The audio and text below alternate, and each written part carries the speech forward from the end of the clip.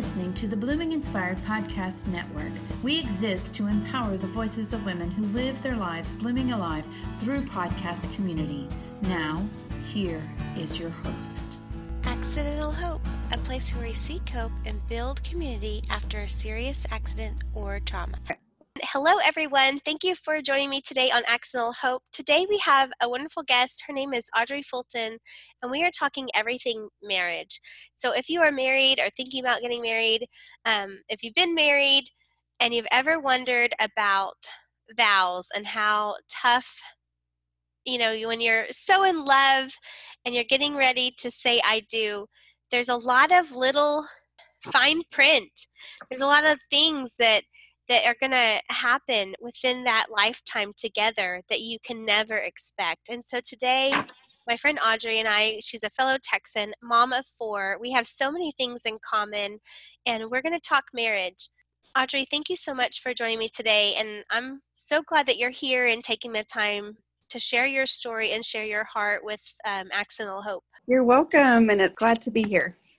And I'll just say, this is the second time of us kind of getting together, and we're just having a conversation between friends. I have a little bit of a cold, and I'm drinking some hot tea, but I hope that you guys can hear our heart in this. Marriage is challenging enough, and the two of us have both been through a trauma. Audrey is married to a CADI, and CADI means causing accidental death or injury. So she is going to bring a perspective from the spouse, like the wife perspective, where I was the CADI, and we're just talking about how traumatic accidents or trauma in general can really, well, it's not planned. There's no manual for this, right?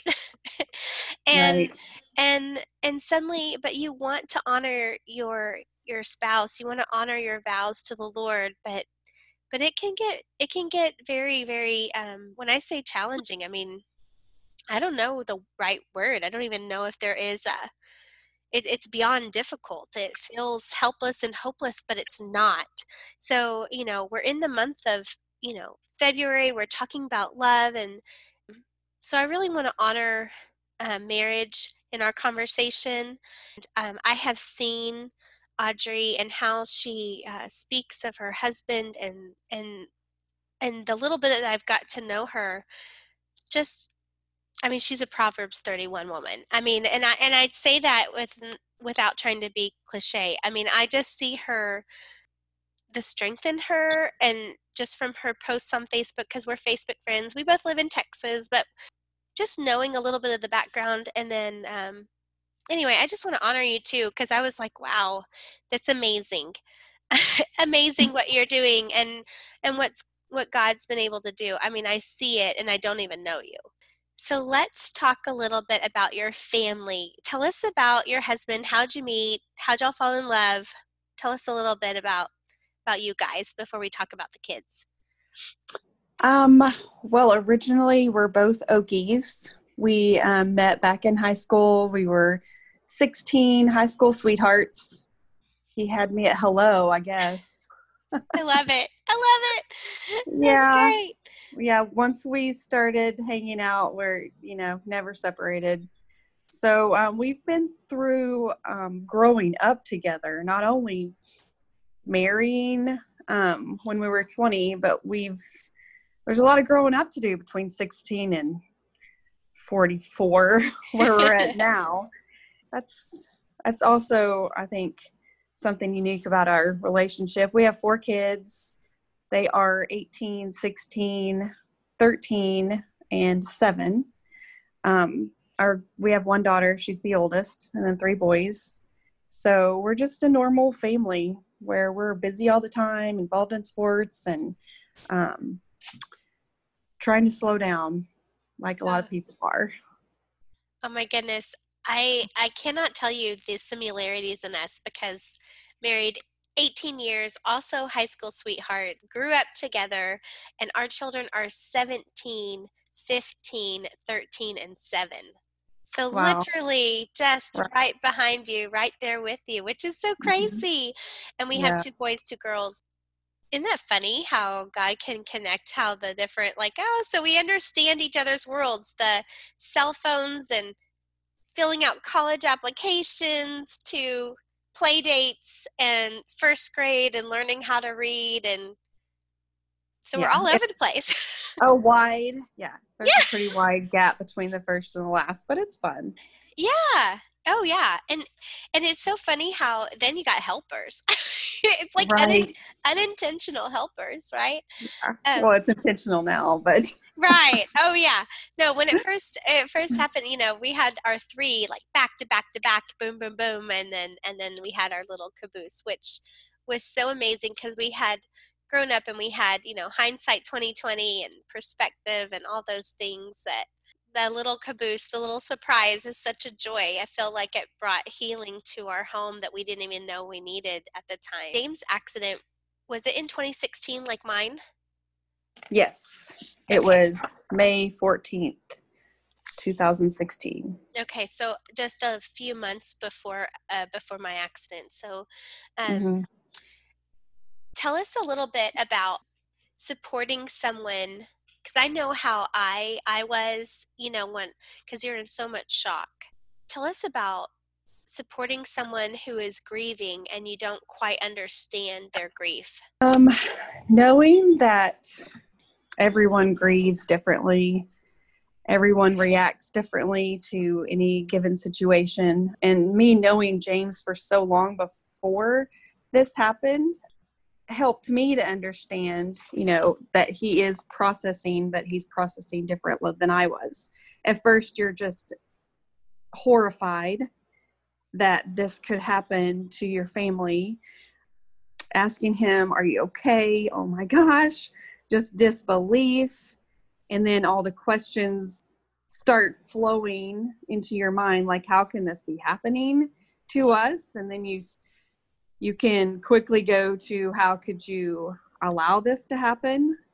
Why the blame game? Why were you not paying attention?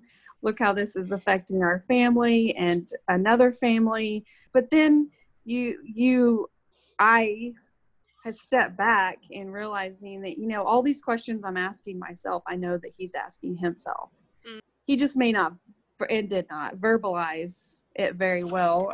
I don't know if that's a male trait or a Fulton trait.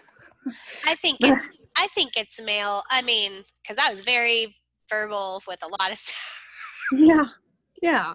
I am too. And Yeah. and for him to be internally processing things and was difficult, because I wanted to sit down and talk it out and let's I'm gonna fix it. There's no way to fix it. No. But I wanted to somehow fix it. And just the frustration of that cycle. But I know that the way that he handled it was the way that he needed to handle it in order for himself to heal. So the best I could do was just to be there, to not play any you shoulda, couldas, because, it's an accident. Right. And it's nothing that he intentionally set out to do that day. It could happen to anyone, as both of us know. And just being there, listening when they're ready to talk, and trying to not, the hard part I had was trying not to exert my own opinions, because that really it wasn't helpful. Of course, I wasn't perfect at it. So, but just listening and being there for him and supporting him, talking to our children. I did that on my own because I know their daddy's not very good at communicating feelings and situations very well. That was done before he even returned home. So I don't know. It's just everyone is going to react to this differently, and understanding that your spouse is a different person. You already know that if you're married to them, because there's difficulties that arrive in any situation that you come up against in married life. But just being there for him. And I believe ultimately what helped us handle it the way that we did or we have is because of the strength and the depth of our relationship with Christ, that God had already prepared us to handle this by previous tragedies and situations that have occurred in our marriage and our life.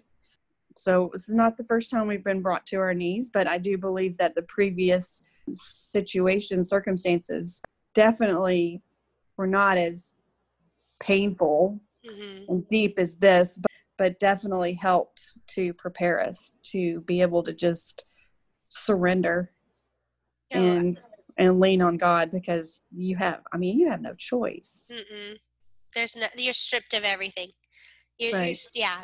And I think that's true. That's a good point that you make, that if faith is a muscle, and we had the same thing, we had, I know that we've mentioned that we both have children that maybe have medical issues, and having to be at that breaking point where we don't agree or we see each other. I used to tell Chris when we were younger, I'd say, I love you, but I don't really like you right now. Yeah. I have love that line too. I love you very much, but I do not like you right now. And he'd be like, likewise, lady. And I think, I told someone this the other day, and I mentioned it to you earlier. I feel like when I talk to newlyweds and I talk to new people who are getting married, I say, remember, your marriage is like a little baby egg. Your little baby egg, it's fragile. It's always going to be fragile. You have to take care of it, whether you've been married for 5 months, 5 years, 10 years, 15 years, 35 years. Your marriage is still fragile, where you have to protect it like a baby. You have to nurture it. You need to put the needs before it, make sure it has, where do you lay it down? Because if it's on a rocky foundation, your egg's going to crack. And then I said, to be funny, I said, and then you put that egg in a frying pan, like that old commercial about drugs, like don't do drugs. Like, here's your brain. Here's your brain on drugs. And it's like, here's your marriage. And then that frying pan is the trauma, whatever it happens to be, any kind of grief. I'm going to just say grief, because I feel like that's one of the biggest. I think it's because it's different than just losing an income. You know what I mean? When we're going through these accidents, our trauma is affecting us physically, mentally, spiritually, financially, all of it at the same time. Like it's several traumas. If you say, well, it's loss of job, well, your job is affected by an accident. You're grieving a stranger, or if you knew the person in your accident. I mean, there's like multiple sets of, it's not just one trauma. There's layers to this trauma. And then you put your fragile little egg in that frying pan. So many people want to give up in marriage, and they don't really understand the vow of unconditional love. And I wholeheartedly believe that God perfected the understanding of unconditional love through this accident in my marriage. I saw Chris love me unconditionally at my very worst, where if we were watching a movie or outside, I'd be like, what in the world? Like, why is that person staying with that person? If it wasn't us, just because I lost every sense of who I was, because I went through an identity crisis. I didn't know who I was in the wake of the accident. I felt not like myself. I couldn't trust my own thoughts. I didn't feel like a good person anymore. If you don't feel like a good person, or if you don't feel worthy of love, how do you stick around in a marriage? You know what I mean? Like, Right. So that's how I was feeling as the person who caused an accident. I'm sure men even still feel aspects of the same thing. so I was a different person, and my husband took care of me and loved me unconditionally. And from what I see and understand, that you did the same thing. You set out to live out those vows for better or for worse, even when the person that you married wasn't the same person anymore. At least Right. because it changes you. You're It different. does. There's no way that it won't change you. Especially, I mean, it can be for the better Right. if you surrender and dive into what God has for you through this valley.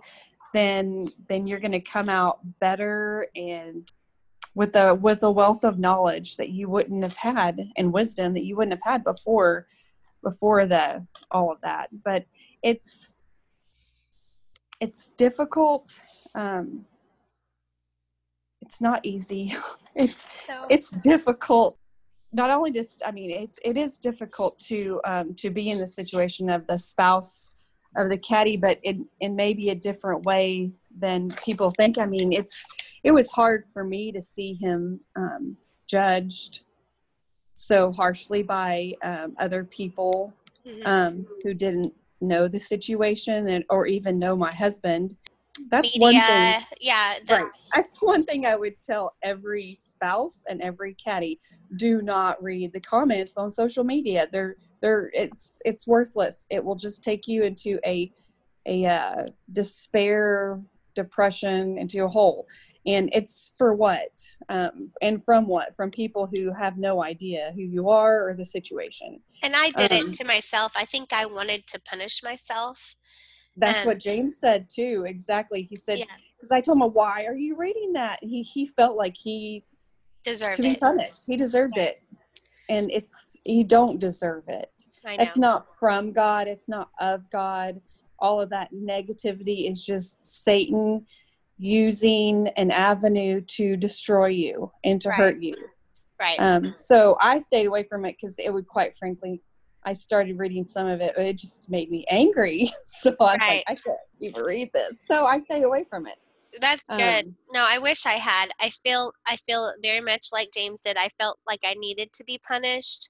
And I think that's part of that initial shock, because when you're in that, you don't know, you can't hear the truth. God says, you'll know my shepherd's voice. Well, when you have so much noise happening with the trauma, mhm. you can't even hear God's voice. You hear so many voices, and your brain is just, I explain it like, I felt like my brain, you know how if you have an old computer and you open up a bunch of windows and you have all the tabs open, and to where everything's just really slow, everything's about to freeze, and you're just still stuck. And I was still stuck on why did that happen? Or what happened? Is this real? I'm stuck. Mhm. And so reading my Bible, my prayer life, knowing God's truth, I wasn't able to retrieve it. It was in me. Praise the Lord. It was Right. in there. So that means that that the light was going to cut. The light never left me. The truth was in there. The truth was in my heart. Just in that time, in that initial time, I couldn't retrieve it. I couldn't believe it. I couldn't access it, the truth that was in me. And I, praise the Lord, I survived that, whatever time frame that is for each person, to Mhm. then go, wait a minute, what is God's truth? Wait a minute. I'm going to put down the why. I'm going to put down the how. I'm going to put those things aside. What do I know for sure? Because I can't answer why. I can't even answer what's going to happen, but I can answer, what do I know about God's truth? What can I do in today? And I think that's how I got to my healing, to like where the light started to overtake the shadow of that was in my heart, or the depression, or whatever you want to call it, sadness, um, to where I could take one nugget of truth, apply it for that day, and eventually come back to a more normal self. But I'm Right. still, I'm still forever different, and my kids, still know me as different. They'll still, I mean, Haven, it's like all that she remembers, but my older kids still remember when, I was more fun in the car, Mm-hmm. or before anxiety, or, before I didn't like loud noises, or, I used to watch action movies or whatever, So that part, I think, is still not back yet, but so In time, it in will. time, I hope so. I hope so. And it's okay. You know what? In the long run, my girls have a genetic disorder, and they still, they both had brain surgery, and they have migraines, they have headaches, and I'm like, in the long run, we can handle a headache. Right.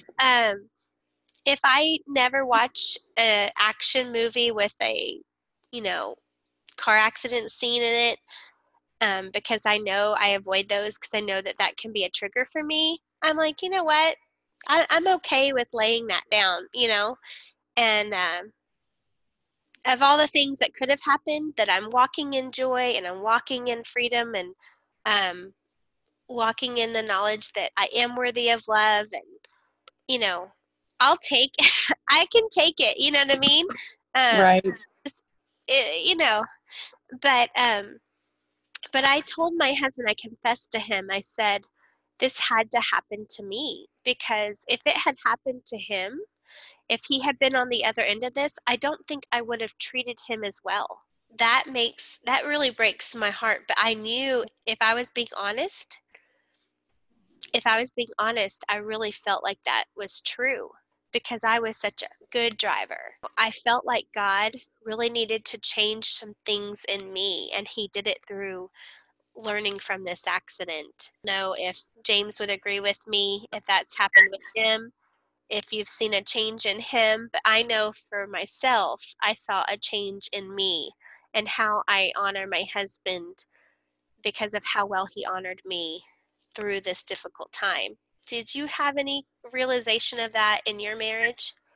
Hindsight, looking back? Looking back, and it's kind of weird you say that, because with the anniversary of some events that have occurred because of all of this, I get these memories that pop up on Facebook.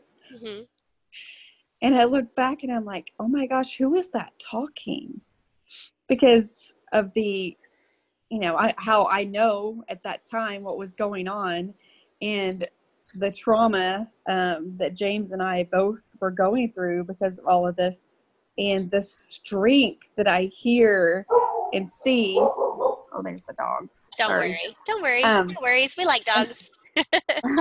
the strength that I see in the words that God let spill out of me at that time is just incredible, and would not have been possible if I had not been in the situation with James. His depth and his knowledge in Christ and who he is in Christ, the way that he relates to his children, and the way he serves our family and serves me, is it's all just richer, I guess, is the only word that I would know to say, is that it's just more fulfilling, and it's rich, and it's real, and it's pure, and I know that it's all from being refined Mm-hmm. through this situation. He's learned so much about himself, about his God, and where God needs to be placed in his life, and it's had a huge effect on him and in our family, and a lot of other people that we don't even know, just by the testimony of what we've gone through. It affected me. I remember I found you guys through, I think, Texas Monthly had done an article, and I saw the embrace of, you guys embracing after he was released. And I remember just being like, it just captured my heart. And it was funny how I even stumbled upon that, and then reading and realizing, oh, wait a minute, he's like me. We're like each other, Mm-hmm. and then being able to connect in that way. And I just saw that embrace, and I remember thinking, this is the example, because I didn't think I was strong enough. I think I had allowed, even though I was on a way towards healing, and I had surrendered, and I told the Lord like a couple days before the grand jury, and I said, okay, Lord, what do you want me to do? You want me to go to jail? I'll serve you in jail. And I didn't want to mean that. I said, I'm not going to like this. Yeah. I was being honest. I was like, I knew in my heart it's what I needed to confess. I was in the car alone, and I beat up my steering wheel, and I was like, I knew what he wanted me to say. And I was like, I can't believe you want me to say this. Like, I knew in my heart what I needed to say. Like, okay, no matter what the decision is, I'll still serve you. I love you. And I won't understand it, and I won't like it, but and I was like, God, I hope I don't have to eat my foot. You know what I mean? I just. Right. It's the even if, and he wants us, no matter what, even if whatever happens, that we are going to serve him in whatever capacity that looks like for his Right. will and where we are, what we're doing, no matter where he's placed us. And with what we've gone through, and James has gone through, I mean, he lived that out so well, and you can't help but respect that. And just the way that he's led others to Christ through using this situation. So how can you not respect that for him as as his wife and his children? I mean, I think us seeing him and the character that God has brought up in him before this, and then so much more after. It's like a miracle. It's a miracle. It's watching a miracle, because it's one of those things that you can't fathom. You can't fathom, and you can't make it up, and you can't, you would never wish it on anybody. But then when it happens and it unfolds, and you see these little glimpses of God's provision, you see growth and fruit and then and grace, and all of a sudden this broken mess looks beautiful in some ways, because you're still going, you're still trekking, you're still putting one foot in front of the other, you're still loving each other and loving the Lord, and you're still a family. And Right. And then it's beauty for ashes, and it's beautiful. It's like a miracle. Right. And it's hard. I mean, I have a lot of words that I can say, words of wisdom and scripture, but I mean, I'm not perfect. Would never claim to be, but it is hard. It's a hard road, but I believe with my whole heart that God will bless you if you put in the work. Mm-hmm. And if you. That's all the time we have for today. Remember to seek hope and share it with somebody else, because something inside of you, someone else needs to hear. Come back and visit next week. Thank you for listening to the Accidental Hope podcast on the Blooming Inspired Podcast Network. This show airs on Wednesdays at 2 p.m. Central Time. Please like, share, and subscribe to this podcast. To learn more about this podcast, its network, or the ministry of Blooming Inspired Network, please visit bloominginspirednetwork.com and click the podcast link at the top of the page.